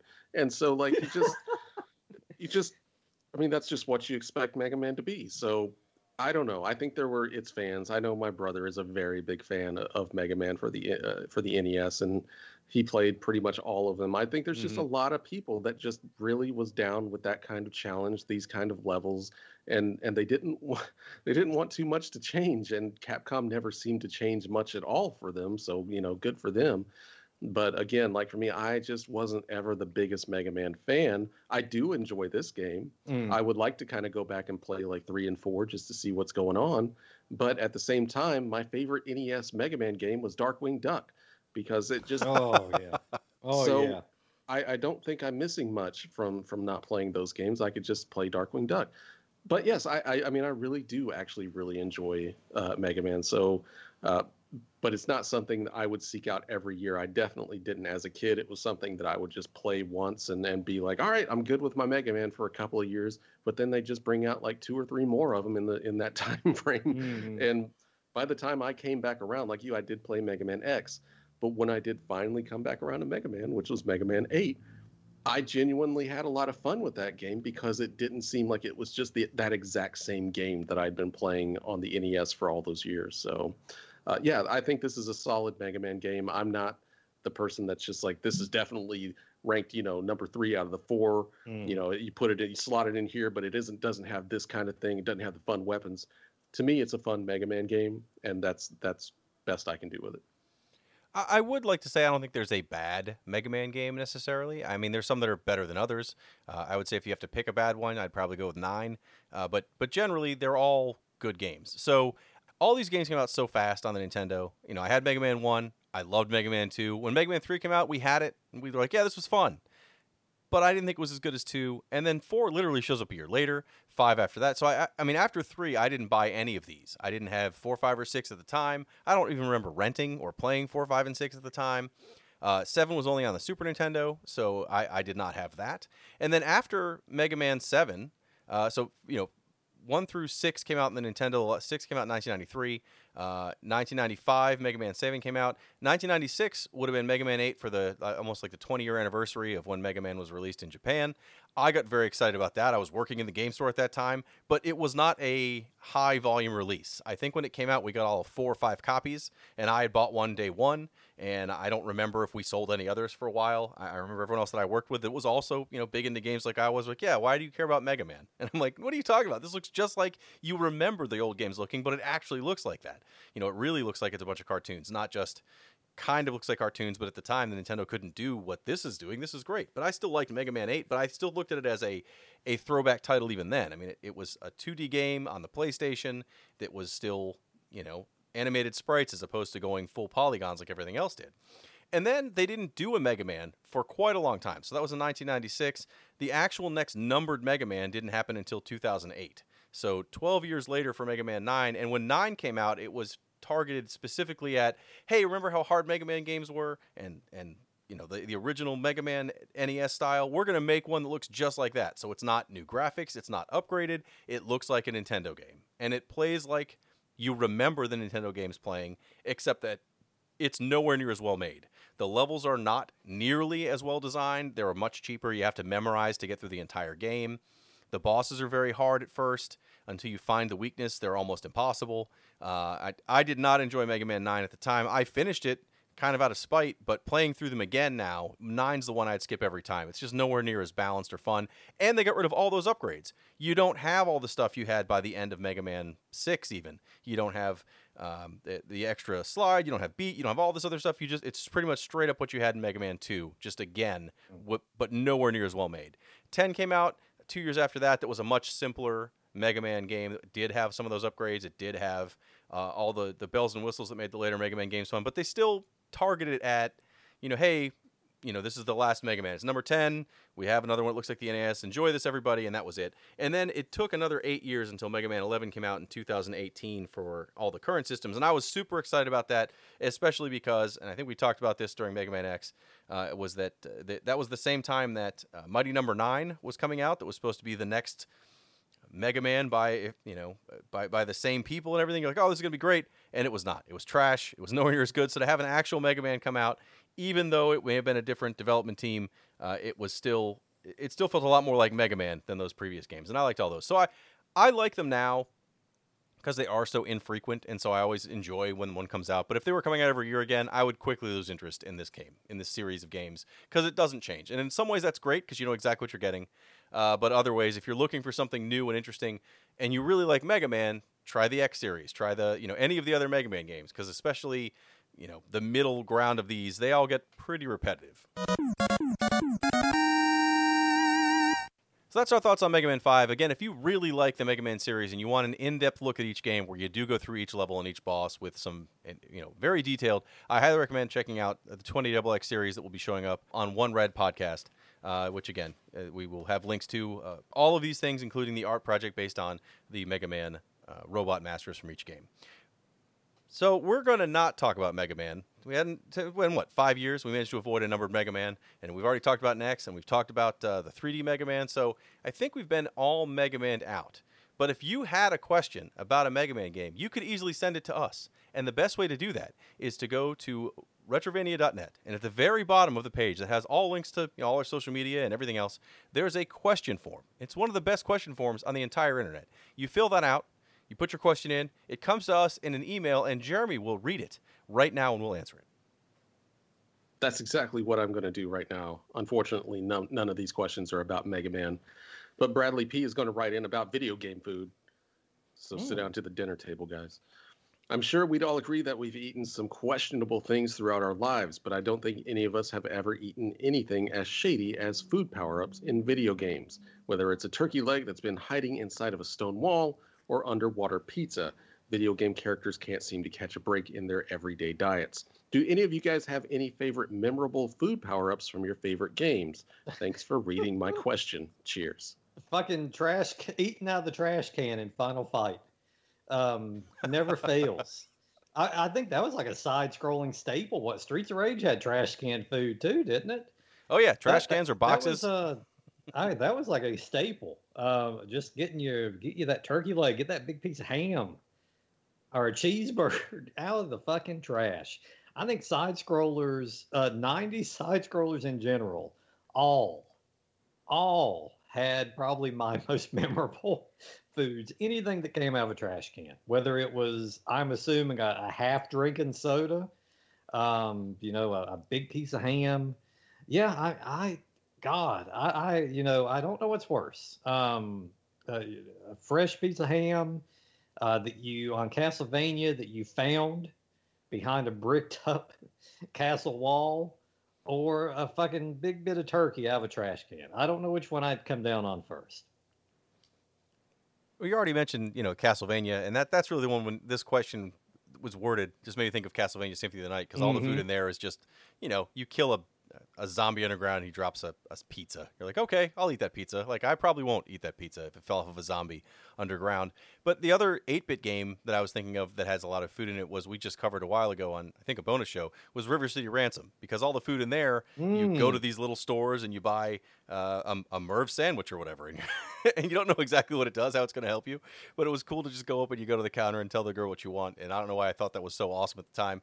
In current games, I know it's not retro gaming, but I actually love cooking in like RPGs or MMOs for no reason. I mean, even in a game like Breath of the Wild, you got the ability to make food that you actually got to sit there and put the ingredients in. It does different stat upgrades or different like heat protection, things like that. Yeah. Also, even like Final Fantasy 15, you just make food around the fire with your friends and hang out. Boy. Like those memories I also have very positive. And the food looked amazing. So, new games that do it's more of a, gives you stat bonuses, you have more control over it. I like that a lot. But as far as finding food randomly all over the place, Castlevania is really the key in that one. I think food has definitely become much more appetizing as the generations have come and gone. Like the Final Fantasy food, like, God, I mean, you could just look at those and get hungry. But back in the day, I mean, I would kind of, anything that had like the barbecue ribs, just a big plate of barbecue ribs on something, like I would just laugh immediately, and it was just. But it was just about in every game, it seemed like, and I love to see that. I don't think I really have any specific game as far as power-ups go. I do remember, the complete nightmare that is Burger Time, where the food is actually chasing you. They want to eat you. But yes, I think the barbecue plate is my all-time favorite. So thank you, Bradley, for writing in. And next up is Give Rodney a Chance, and he's writing in about spoilers. Hey, cowards, if you're discussing retro games, you can talk spoilers freely. If any of these strap hangers haven't played the game yet, it ain't on you. Balls up, homies. I do want every email to end with balls up, homies. I think that's a new thing we need to do. Look, we talked about it today even, where I was like, sorry, we're going to tell you the ending. I don't mind for a lot, especially an action game or whatever. I don't mind going through and telling what the boss is. Specifically, I think this is targeting our last episode on Silent Hill 2. There are a handful of games that I would say are that we've covered that I really don't want to spoil for people. I think that it's worth them to find out the story and experience it because it's really good. And Silent Hill 2 was one of those. It's also one of the newer games we've covered, even though it's still not a new game by any means. So, we also get complaints when we do spoil games, so we can't win. But generally, I agree with you. If it's an old enough game, especially an old action game, I have no problems just not ruining it, explaining the ending of the game. But a game like Silent Hill 2, I stand by my decision not to. I mean, I got to say, I think there's a line there. Well, first of all, I know myself personally. If I click on any kind of podcast or YouTube video for a video game, I know I've already had that conversation with myself in my head that I'm okay if there's a spoiler in there, because, I mean, half the time there is. I mean, if it's an older game, that's not very story heavy, like you dropped the fucking bombshell about Dr. Wily on this episode, I think that passes. But if it's a really story heavy game, I think traditionally we've kind of let it slide, and and not spoil things too much. I mean, there's an inherent trouble though when you're trying to review something in depth and you want to review the story of it. A lot of times shit's going to have to come out, and it might not be stuff that you wanted to know about the game, but I mean, it's stuff that I feel like has to be discussed to really put your thoughts on the game out there. So I don't know. I mean, I imagine at this point in time, anyone that's been around with us for a number of episodes now knows to kind of come in with caution. If it's a game you're interested in knowing the ending of on your own accord, that you actually want to play through, maybe do something wild like play it through, and then come listen and kind of match your thoughts up with ours. But yeah, I mean, I think we do a pretty fair job of it. I mean, we're not going to change anyway. Either probably out of spite, we're not going to change if nothing else. I think that's a new tagline for the podcast. A lot of times, shit's just going to come out. A lot of times, shit is just going to come out, and you might not like it. Yeah, you might. You might though. I'm. You might. You might. I've been on that corner of the internet on accident. On accident, in air quotes. On accident, yes. No, I literally just like a month or two ago, like I had somebody on the YouTube channel for our Out of This World review comment and say, "Thanks for ruining the game. Guess I'll never play this." Oh, so like, guess what? You never were. Yeah, it's like, are you fucking kidding me? Like, this game is over like 30 years old or more, and you're just that's one of the few things I was like, man, I could, this is worth playing, to show the story and just how cinematic this game was. Thanks for ruining it. But yeah, I mean, 30 years. I mean, it is a 2-hour game, so I mean, it's a fucking 30-minute game. 30. I mean, but come on, 30 years. People, not everybody has fucking loose schedule like us. True.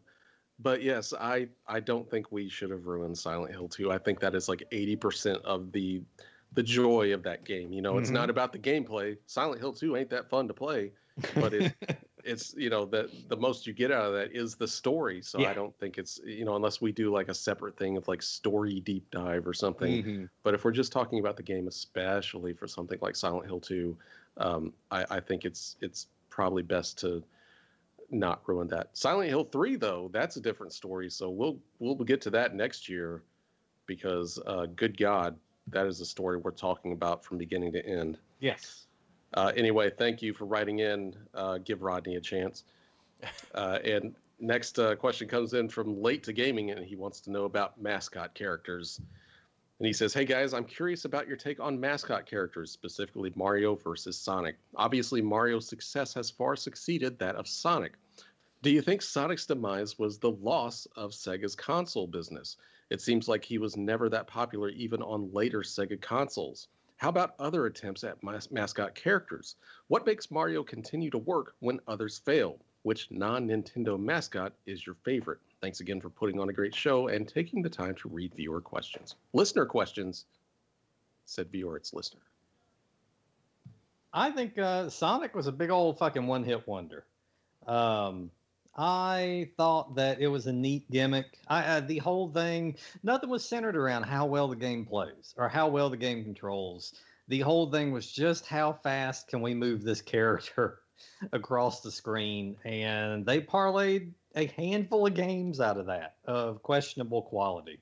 I thought the first 2 Sonic games where I thought 2 was probably as good as you're going to get with a Sonic game. I thought that those games for me, I mainly played because I loved some of the levels in it. They would hit you with some really unique level design in those, but I was never a big fan of kind of the maze-like structure of them. Obviously, there's a track they want you to follow, and if for some reason you took hit or you weren't going fast enough and you got thrown off that track, those levels just became a mess of, just kind of jumping around, trying to find a spring or trying to find a ramp to hit to kind of get back on track. So I don't think they being Sega really had a lot of plans as far as how to innovate Sonic, as far as side scrolling goes on the Genesis. And the Dreamcast games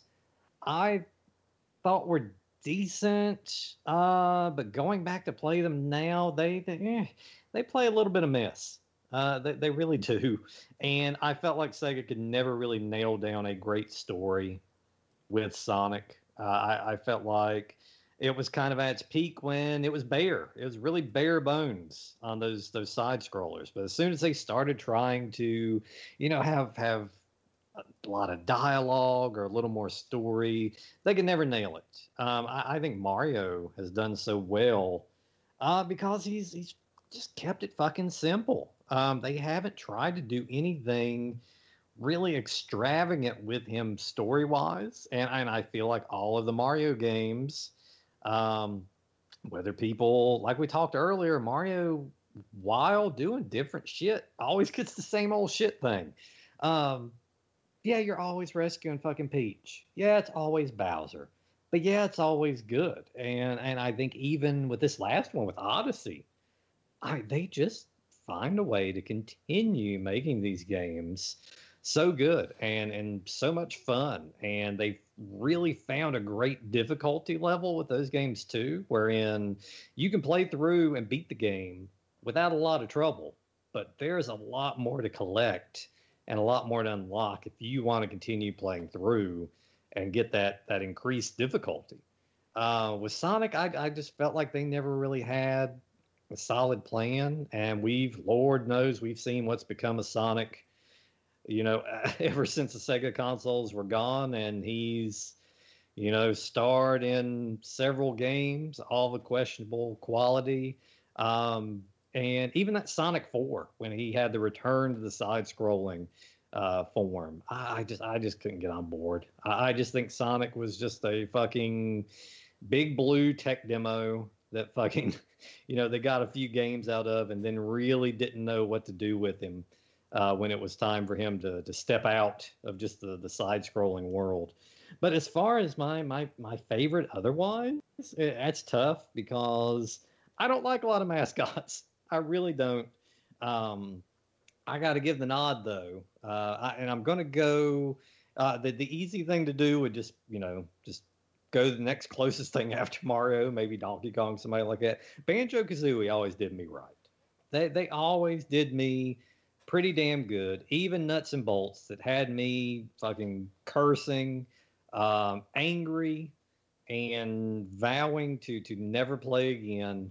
Old Banjo-Kazooie always warms my heart when I see those guys. I'm shocked you didn't pick Alex Kidd, Billy. Oh, it was right between. Well, my second place ended up being a tie between Alex Kidd and Bubsy. I was gonna say Bubsy's the other one you'd always go with. Yeah. So I had to rule both them out because I couldn't pick between them. Yeah, I mean, Mario is kind of it's a very quality product, right? Nintendo doesn't just throw out a Mario game. They don't just say, let's find Mario and put him in every single game we have. It felt like that on the Nintendo at first because he's a referee or whatever in every game, but they aren't Mario games. He's just in a game as a Nintendo guy early. And then later on, everything that's a Mario flagship title is, even if you don't like Mario Galaxy 2 or Mario Sunshine or whatever, they're still quality products.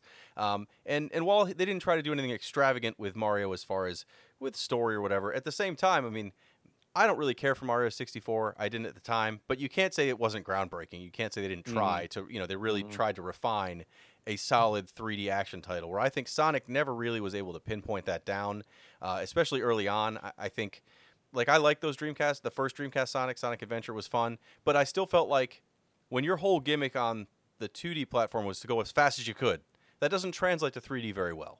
I mean, now with current graphics, you can do it a little better, but at the time you really couldn't. So instead, I felt like there were lots of sections in that game where when it's supposed to make it feel like you're flying, like you're super fast like Sonic, you're just on rails. You're not doing anything. You're starting a sequence, and then it goes through these really fast loops or whatever. Then all of a sudden, it's back to where you can control him as he runs back and forth. It just really, they haven't really done a good job of making Sonic in 3D work very well. I think Sonic Colors is good because I think it's a modified 2D game with some 3D sections, but it's not I had the Wii Sonic and the Secret Rings. That's one where they tried to, where it's all like I mean, behind Sonic as he's running like through these tunnels, and it was just not.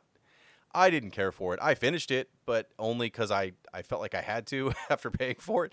But it was not fun, and that doesn't even touch on some of the worst of the Sonic games. I just don't think it's the same level of quality and effort put into Sonic as opposed to Mario. I think with Mario, if you want to make a Mario game, you want it to be good. But with Sonic, I felt like they just felt like they had to use Sonic to do something to keep him out there.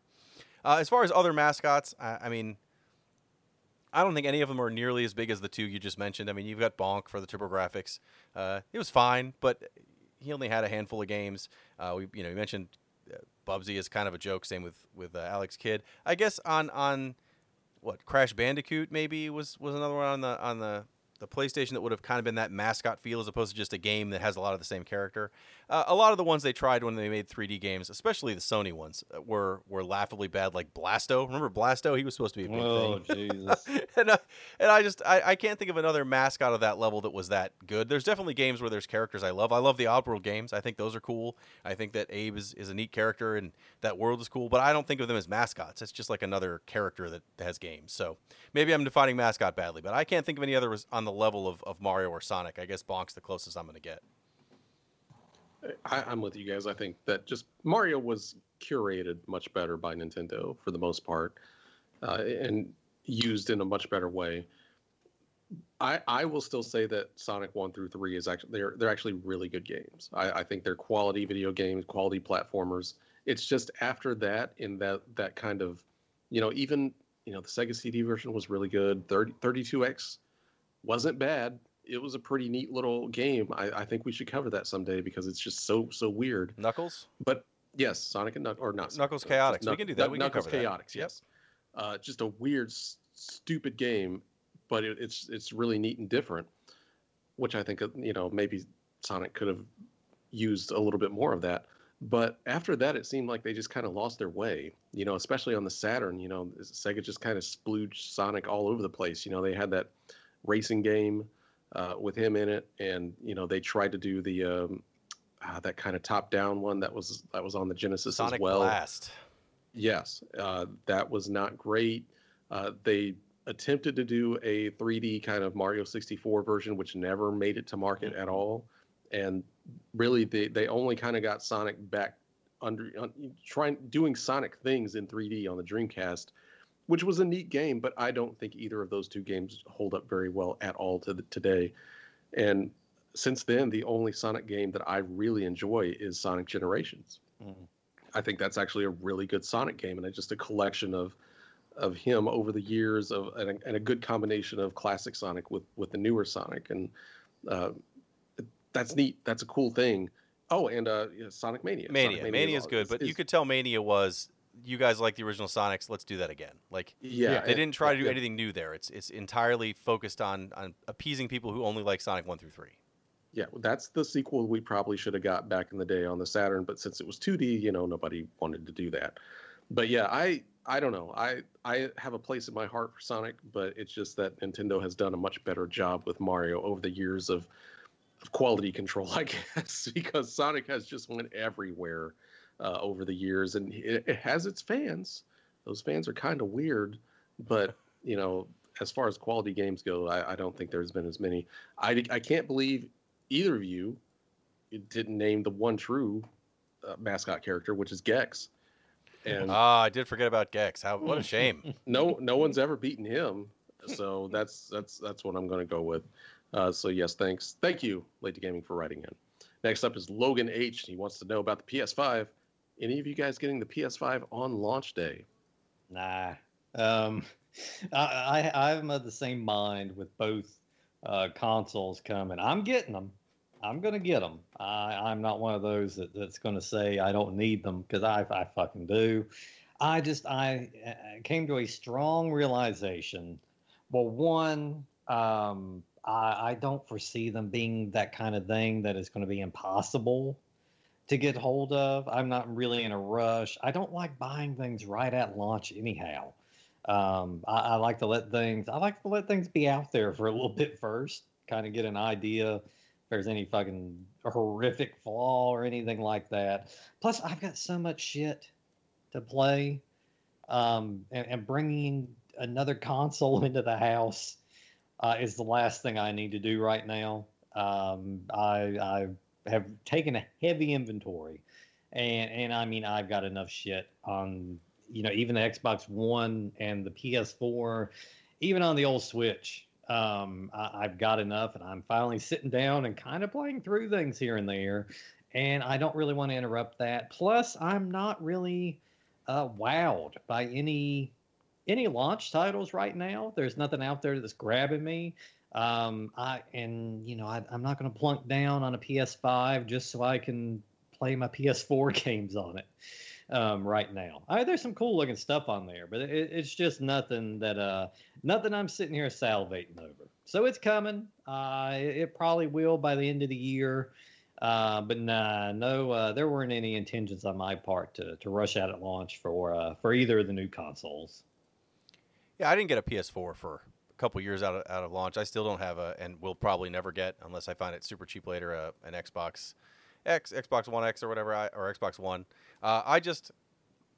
Unless there's a game I need, I can hold off. Also, my kids aren't old enough to need the current newest systems. They have a Switch. That's what they're going to play for a long time. So I don't have that pressure to like, Dad, I really want a PS5. Or I kind of want one too. I'll go ahead and grab one. That would be for me. No one else is going to use it, so I can wait.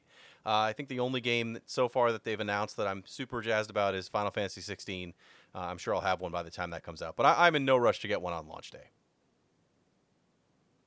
I mean, if I see it, I'll probably grab one, but I am not expecting to see a PS5 until like early next year, at least on store shelves. The way it's going now, the whole pre-order thing was, I mean, they were gone within a second. And with how they're doing it on launch day, Sony's even saying like they're not even going to let you come in and buy it physically. It will be online sales only. I don't know if that's like their own stuff or like others.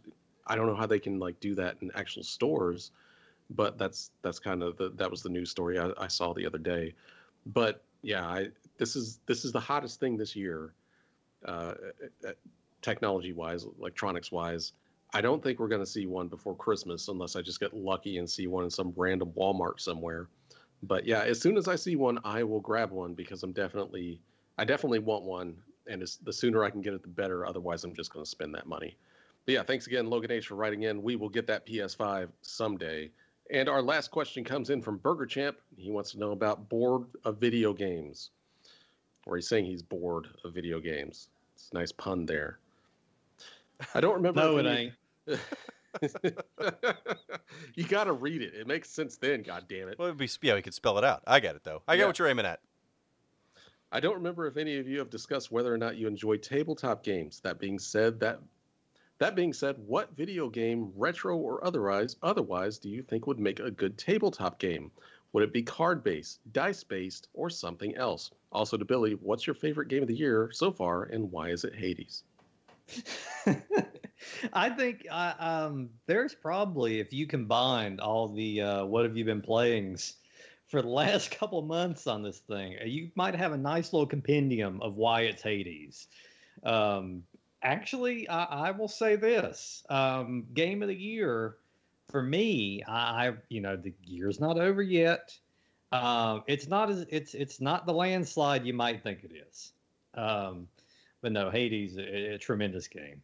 As far as translating over, that's a tough one because I do love a good tabletop game. I have got a ton, everything from kind of your traditional, your Clues, your Monopolies, to some other stuff. I do love a good video game, board game or card game. I really thought the Portal board game was really good. The Dark Souls card game is excellent, and that's one of those rare ones that you can solo if you want to, and it's actually a pretty decent experience. I think it's one of those, the more the merrier.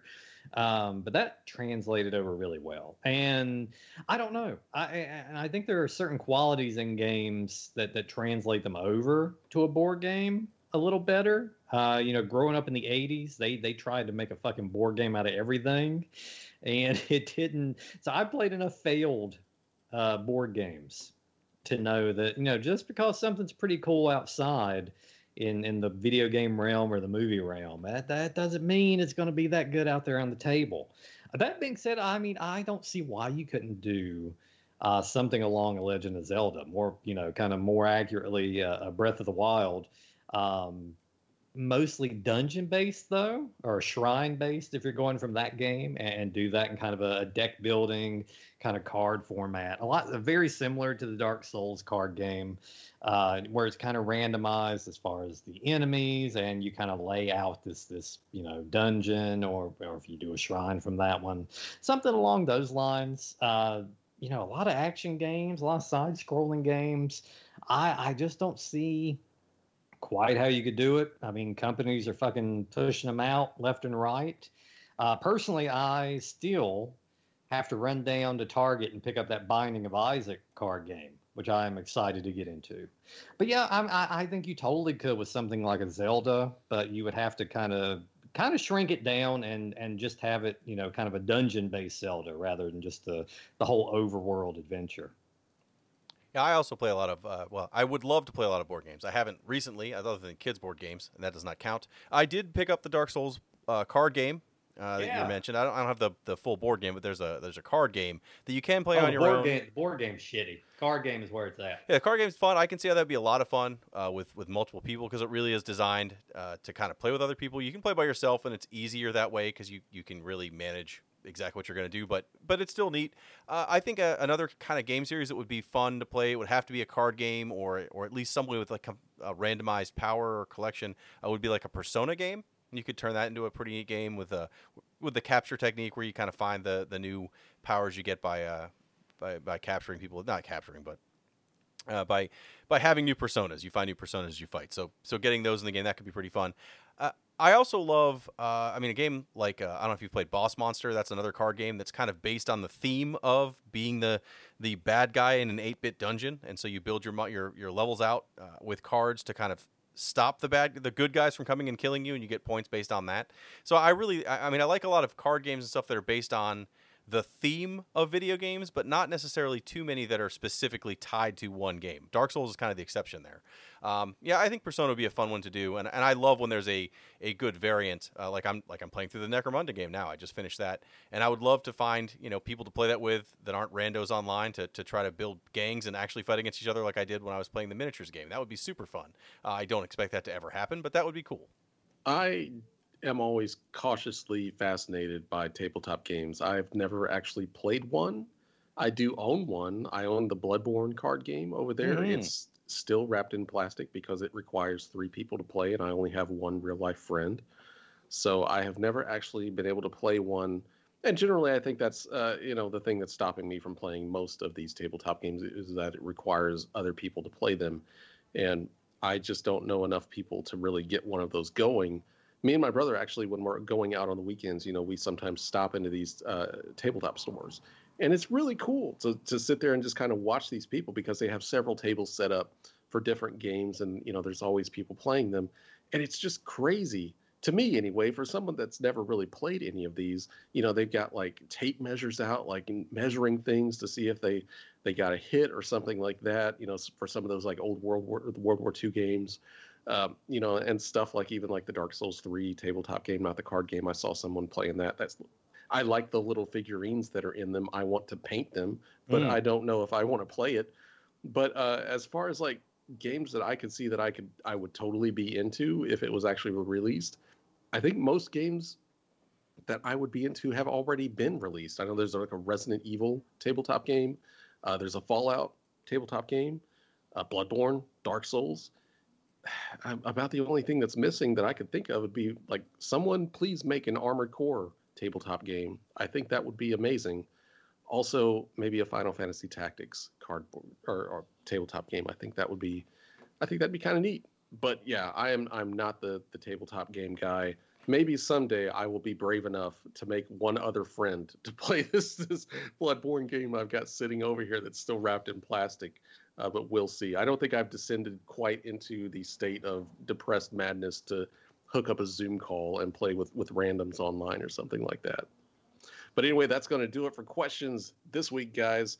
Thanks, everybody, for writing in.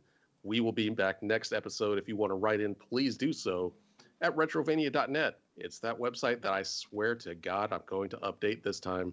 By the time you get to that point, go to the website, scroll down, there's a question form. Yes, a question form. You can fill that out, send it in. We will answer your questions here.